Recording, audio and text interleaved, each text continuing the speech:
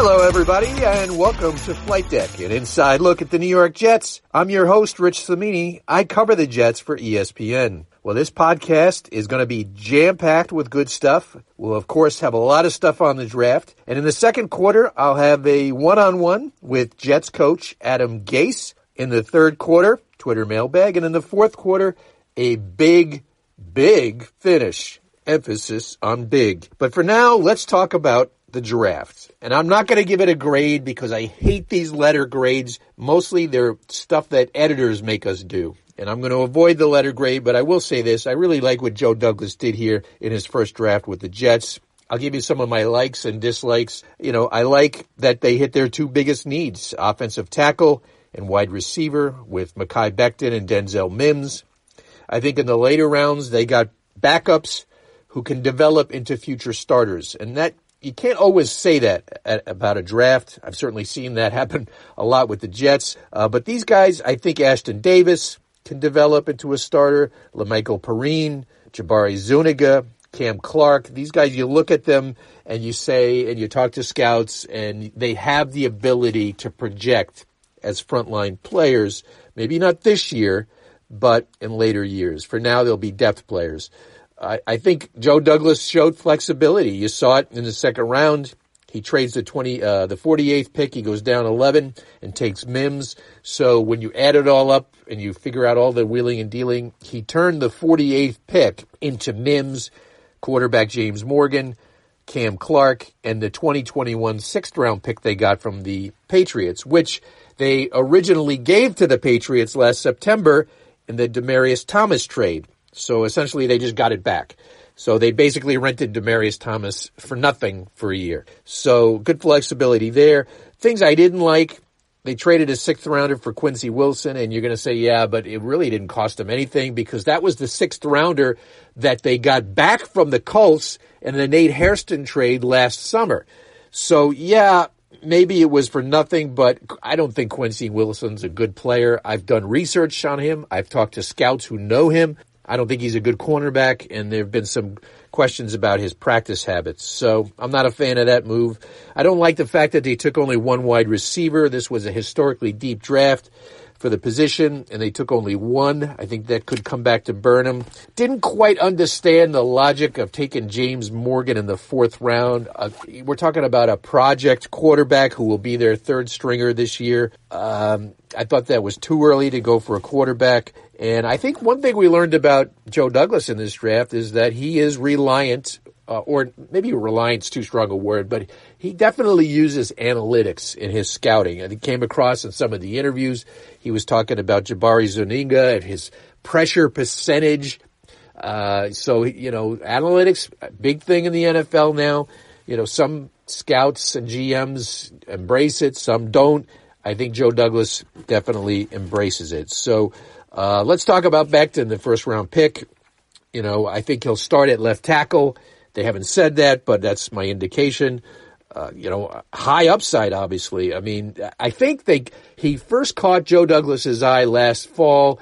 One of their area scouts gave him a really high grade, and as Joe was reviewing the grades at his office, they jumped out at him, and he popped in some tape, and I think he popped in the Notre Dame game, which was the opener, and Becton played really well in that game. Notre Dame had two defensive ends that were drafted, so he faced good competition and had a good game, and I think that was the moment that Becton was on the Jets' radar. You should check out some of his highlight reels. Just go on YouTube. I mean, for an offensive lineman, he has some highlight film moments. Unfortunately, probably his best one came against my alma mater, Syracuse, last November 23rd on a running play. He blocked their left edge player, number 57. He blocked him at least 50 feet out of the play. It took him off the screen on a running play, just like boom, boom, boom, boom, 3 shoves, and the kid was literally off the field. So, those type of stuff, that happened a lot with Becton. He just threw guys around on the college level. I like the fact that he only had 2 penalties last year and 684 snaps. He did have 8 as a freshman, but only 2 last year. Gave up 3 sacks in 3 years, so that's pretty good.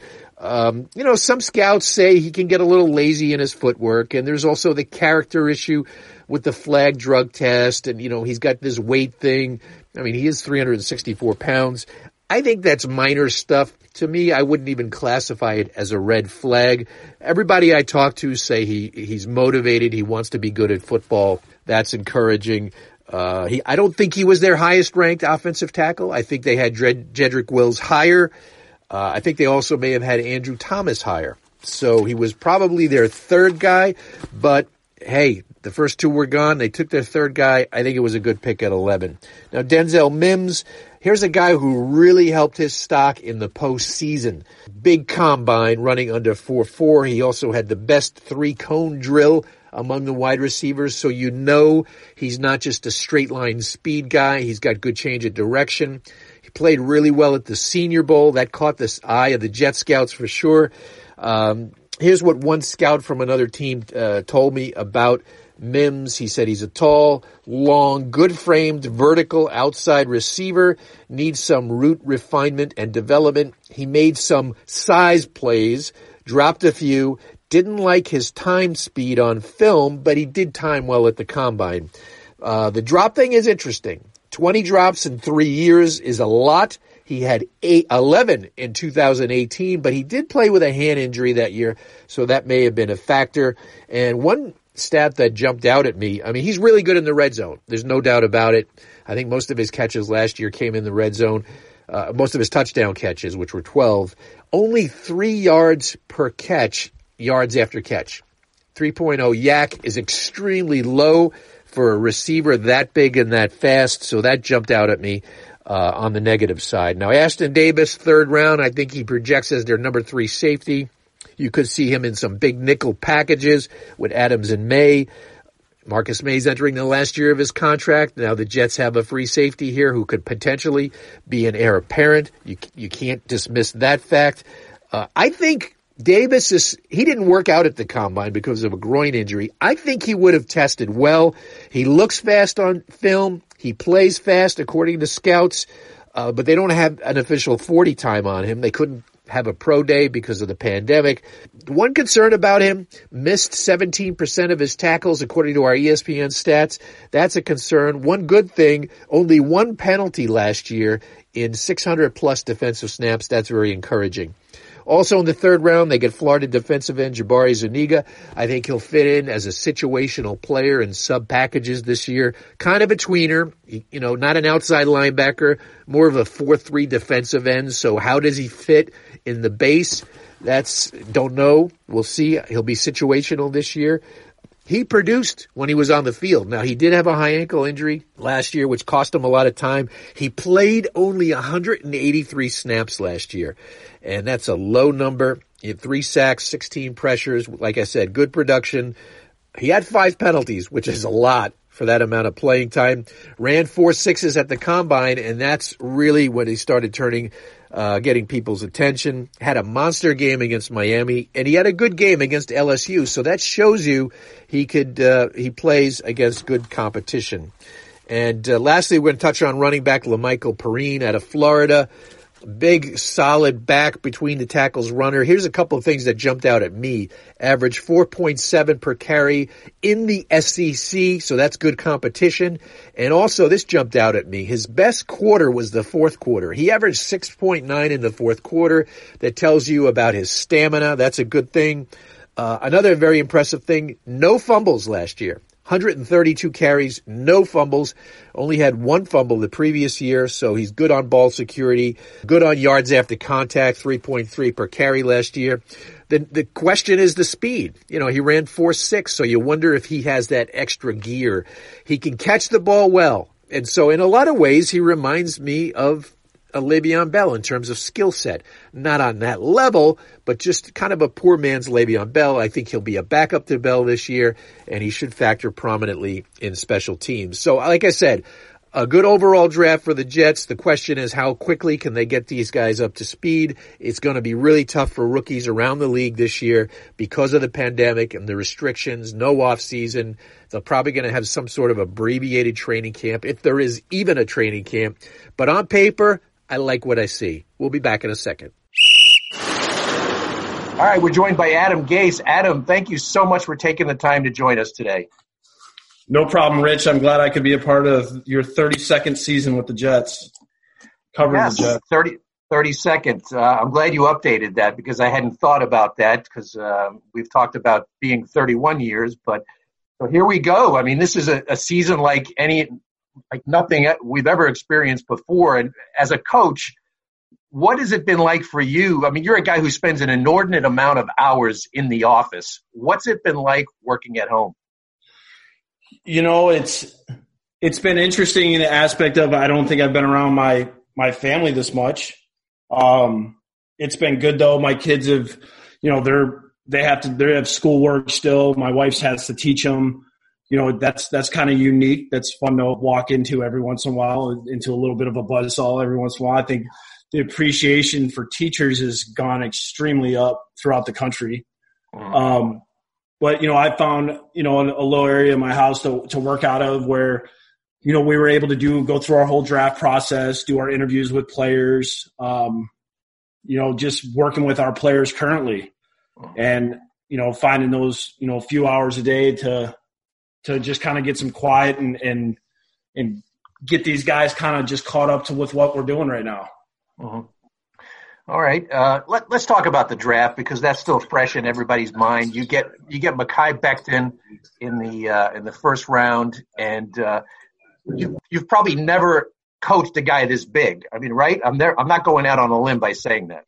No, I mean, you know, it's interesting when I first met him at the combine because we were still rolling. We interviewed him at the combine. I remember him walking into the room and thinking, that is a large man, and just shaking his hand and just his size.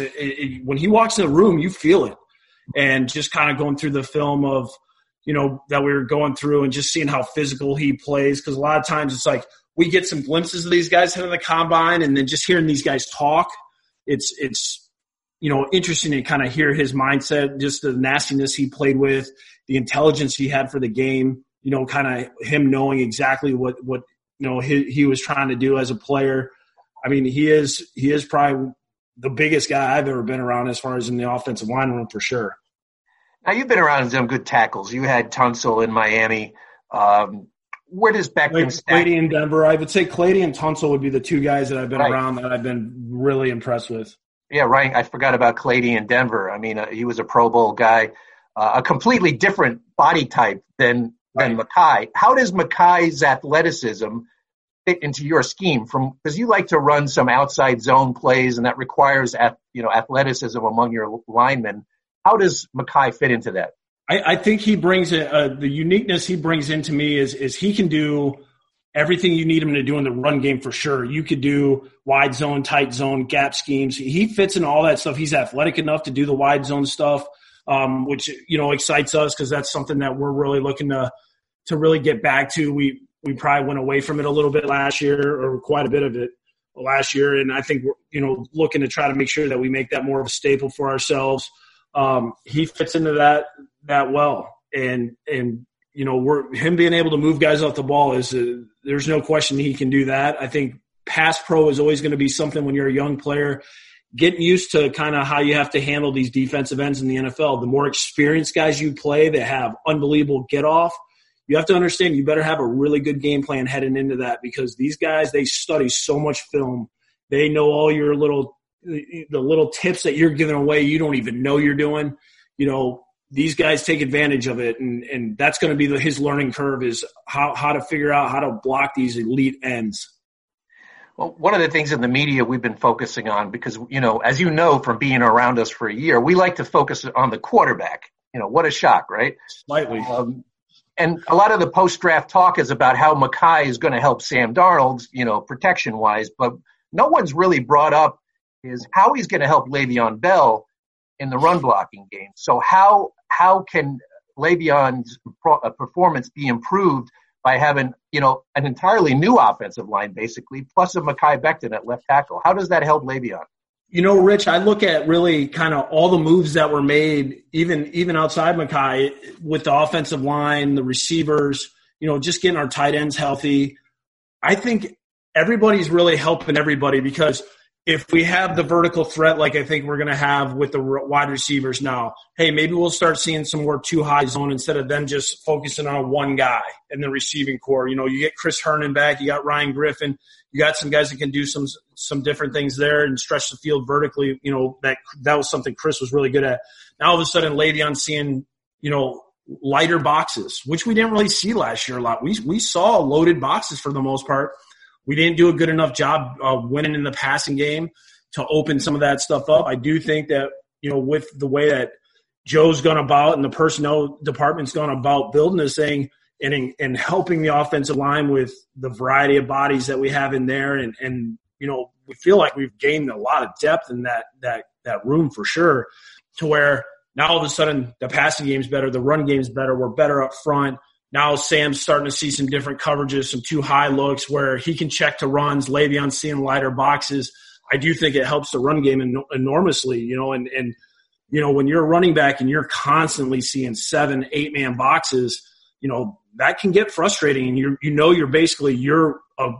being forced to beat one guy every time. And if he can see some lighter boxes and some holes are popping open, all of a sudden he's in that secondary faster. That energizes a running back for sure. So what are your expectations for Le'Veon this year? Rich, I'm not a big expectations guy. I'm pretty sure that you understand, like, from that aspect of it, it's hard to predict the future with how this NFL is. I will say this, I'm excited to get him going, put him in the best position possible, both in the run game and passing game. I do think that we have some guys that can help maybe lessen the load on him to where it's not all on him. Hopefully we can get some of these younger backs to where we can make a good 1-2 punch to where he can really, excel instead of just feel like it's all on him all the time. I do think we've added the right pieces though to the puzzle to help him do that. And plus you've been around him for a year, and so you know him a lot better now.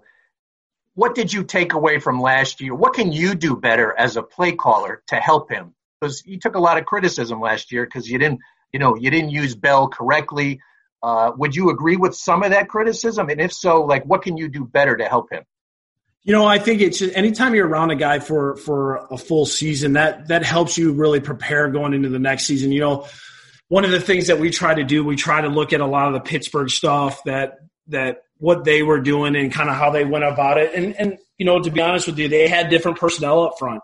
We had different body types. They had been together for a while too. Like, those guys knew each other inside and out. I mean, that was a very talented group, both up front at the quarterback spot, Le'Veon, AB. I mean, they had a lot of guys that they just knew each other so well. I mean, they were rolling pretty good. I think last year was a big time learning experience for us. I think heading into this, I think there is a better emphasis on probably slimming down some of the things instead of trying to figure it out like, hey, are we good at this or is it this? What scheme is it? To where we have a better idea heading into this season of, hey, these are the things that we really want to focus on. Let's get really good at this.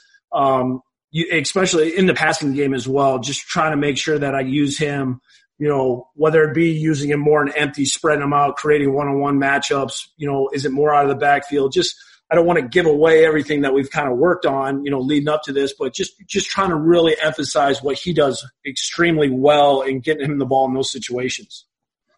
Well, as you know, you guys finished 32nd in total offense last year, and I think I may have mentioned. I'm glad you brought that up, Rich. Not that I know that. Not that I've ever written that before or mentioned it once or twice in stories. Unfortunately, when that happens, it kind of sticks there for a while. It does. Until you fix it. How much pressure do you put on yourself? You're an offensive guy, so how much pressure do you put on yourself to get that fixed? I would say, Rich, it was extremely disappointing when you look at that ranking of where we were. We had 4 games that were just horrendous. Obviously 3 of them we didn't have Sam in. 1 of them he was involved in. But when you have a quarter of your season that are just brutal offensively, that's going to just take a massive toll on your overall statistics. Now, the good thing is we can point to a lot of things and say, hey, we were 32nd and we still finished 7-9. So we have a lot we can improve on. And if we can improve on a lot of things on offense, that's going to help our defense out. That's going to help our special teams out. That's going to help our overall record out. So just if we just get that one part of that one phase fixed to where we're in sync with the other two phases, that's going to really help our overall record. You had a 6-2 finish last year to finish 7-9. I think some people tend to forget that. You must have learned a lot about yourself and this team and this market. In what ways is Adam Gase going to be a better coach this year? Well, I think, sometimes when you go through those tough spells, you really find out, a lot about not only yourself, but, all the people that are around you, and especially the players. I remember Wayne Corbett was actually in our building the week we were playing the Giants, and we came on Wednesday's practice, and that, I remember Wayne saying, this will be a telling practice for you. You'll find out what kind of guys you really have.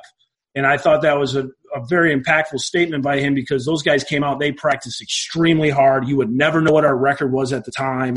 And that's when you kind of knew, you were like, we got a chance to turn this around and head in the right direction, because these guys, they all just focused on doing their job for that day. And then the next day we came out, had another good practice, and then found a way to win that game.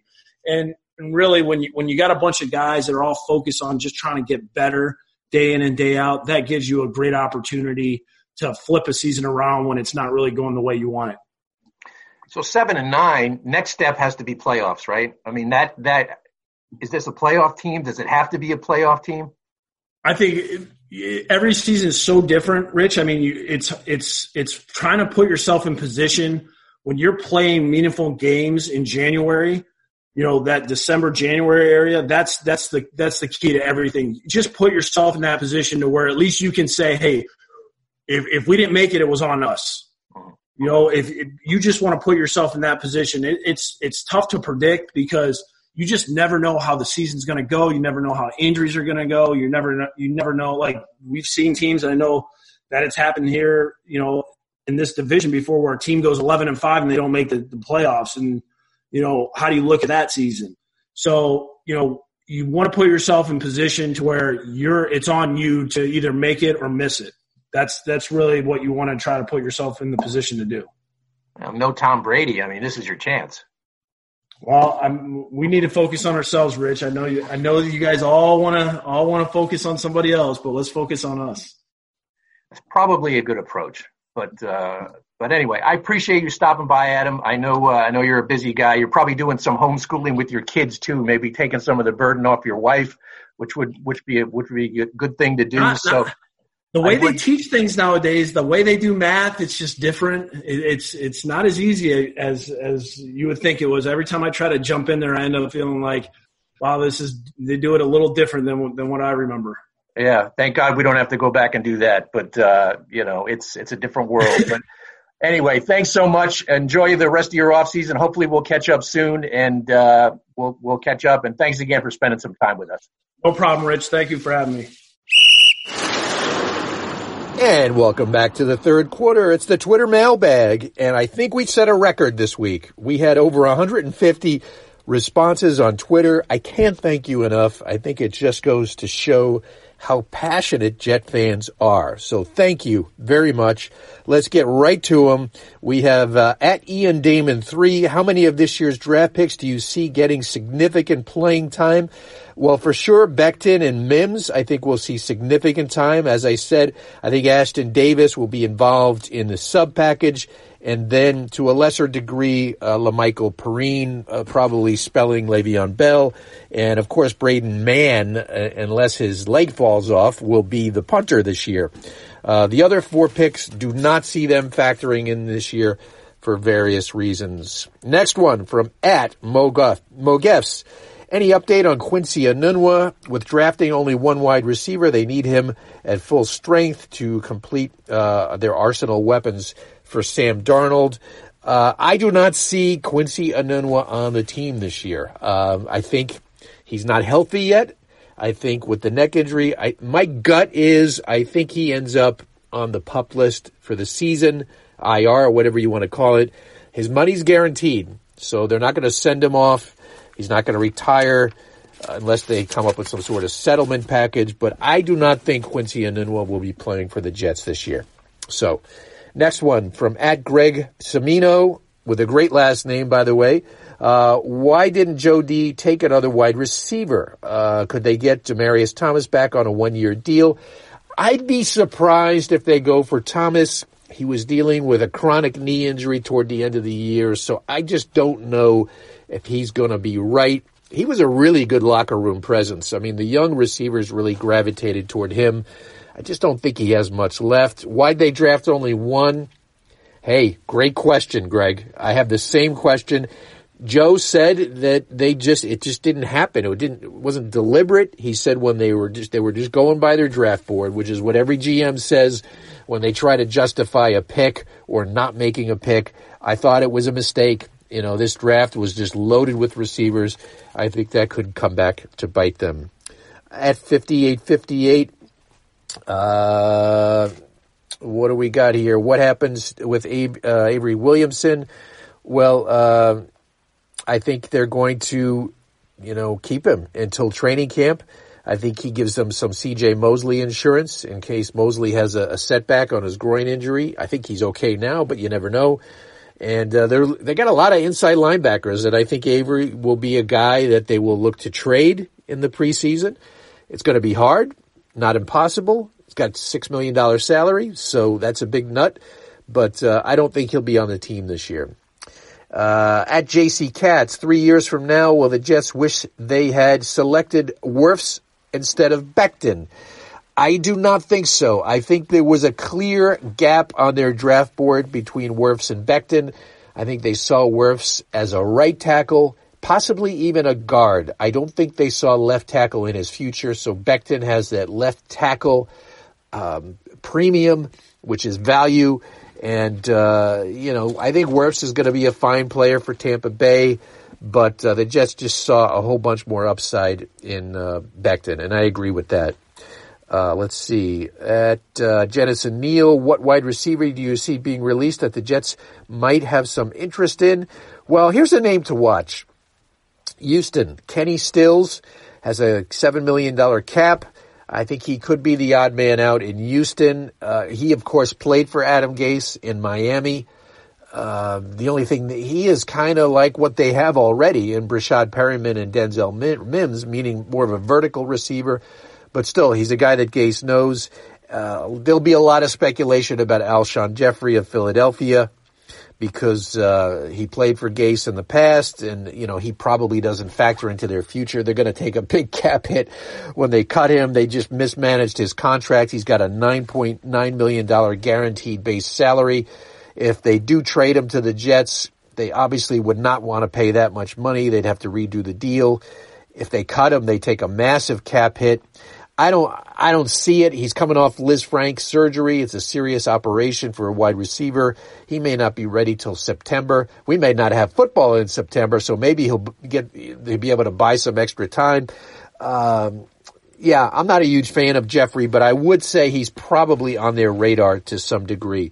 Okay, last one from @Slims42. Is the backup quarterback on the roster or not? Well, right now it's David Fales, who came back on a 1-year deal, but I do not think it would be a good idea to make him your backup quarterback.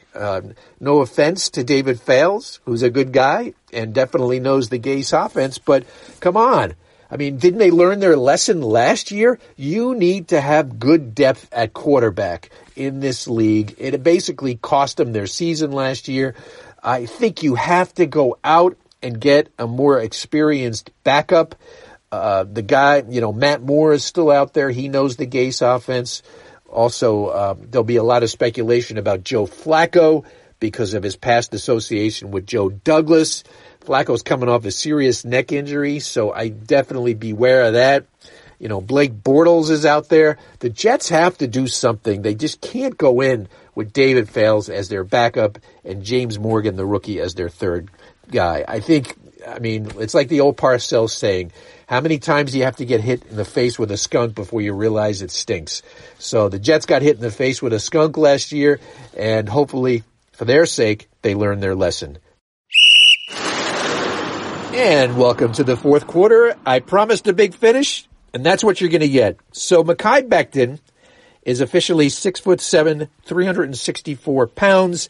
So I got to thinking, where does that rank in the NFL? Where does that rank in team history?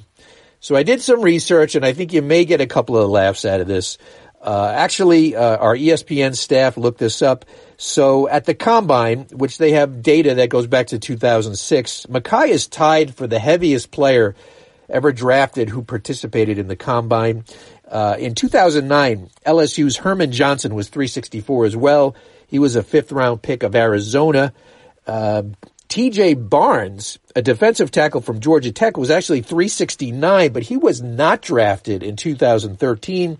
He signed a free agent deal with Jacksonville and actually ended up playing with the Jets a couple of years later, but 369. But Mekhi tied for the heaviest player at the Combine who was drafted. Now, Jet history. Now, I'm dating myself here, but I was there for this. In 1988, it was the year before I became a full-time beat writer, but I was a backup beat writer on the Jets for Newsday. That year, they drafted a guy named Albert Goss, Goss, a defensive tackle in the 12th round out of Jackson State. Yeah, they had 12 rounds in those days. He was listed in their media guide at 6'7", 355. When they drafted him, they told him they wanted him down to 330 by the start of training camp. He said, sure, no problem. He shows up to mini camp in May at 365. So Albert is moving in the wrong direction. They read him the riot act. They tell him he's got to drop the weight. Now, other players told me they could have sworn they saw Albert in minicamp in the lunchroom downing 8 cheeseburgers.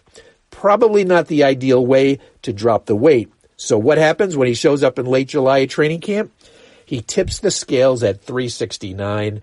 Basically, as soon as he got on the scale and they saw 369, they cut him. They absolutely cut him on the first day of training camp.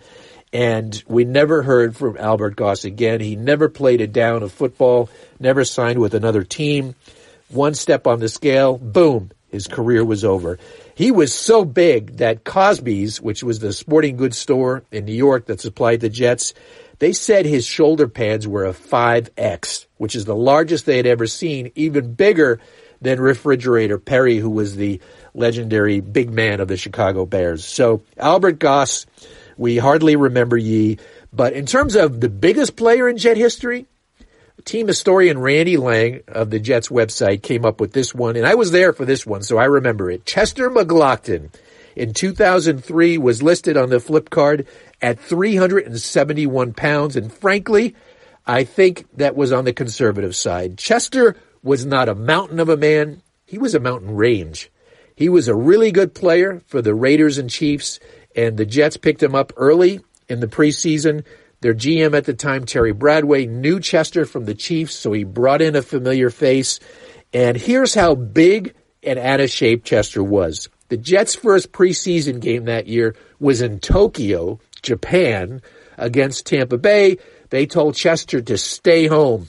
Now, of course, we were joking, was that he was so big that he couldn't get on the plane because it would have been excess cargo. But the real reason was they wanted him to go on a crash diet and work out with their strength coach while they were gone with the hope that he'd be able to practice when they got back. So Chester did end up playing for the Jets that year. Not very well, but he did play.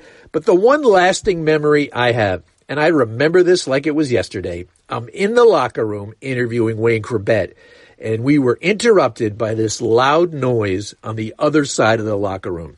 So we both look over. In fact, several reporters and players all look over, and there he is, Chester McGlockton, the mountain range, laying flat on his back in front of his locker, sound asleep, snoring so loudly that I think the college students at Hofstra in their dorm room a quarter mile away may have heard him. I mean, it shook the walls.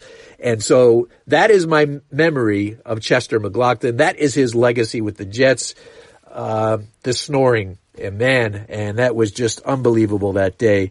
Chester McGlockton, ladies and gentlemen. I'm not even sure if he played anywhere again after that season. But, yeah, I promised you a big finish. So I don't think Mekhi Becton is going to be that Everyone says he'll be in good shape. We'll see. I wish him the best. And I thank you again for checking in on Flight Deck. We really appreciate you listening. Rate us, subscribe to us. You can get us anywhere, wherever you get your podcasts, any of the ESPN platforms, Apple, Spotify, Google Play. Pick us up, give us a listen. Thanks to my producer, Jeff Scopin. Appreciate y'all stopping by, and we will be back soon. Thanks.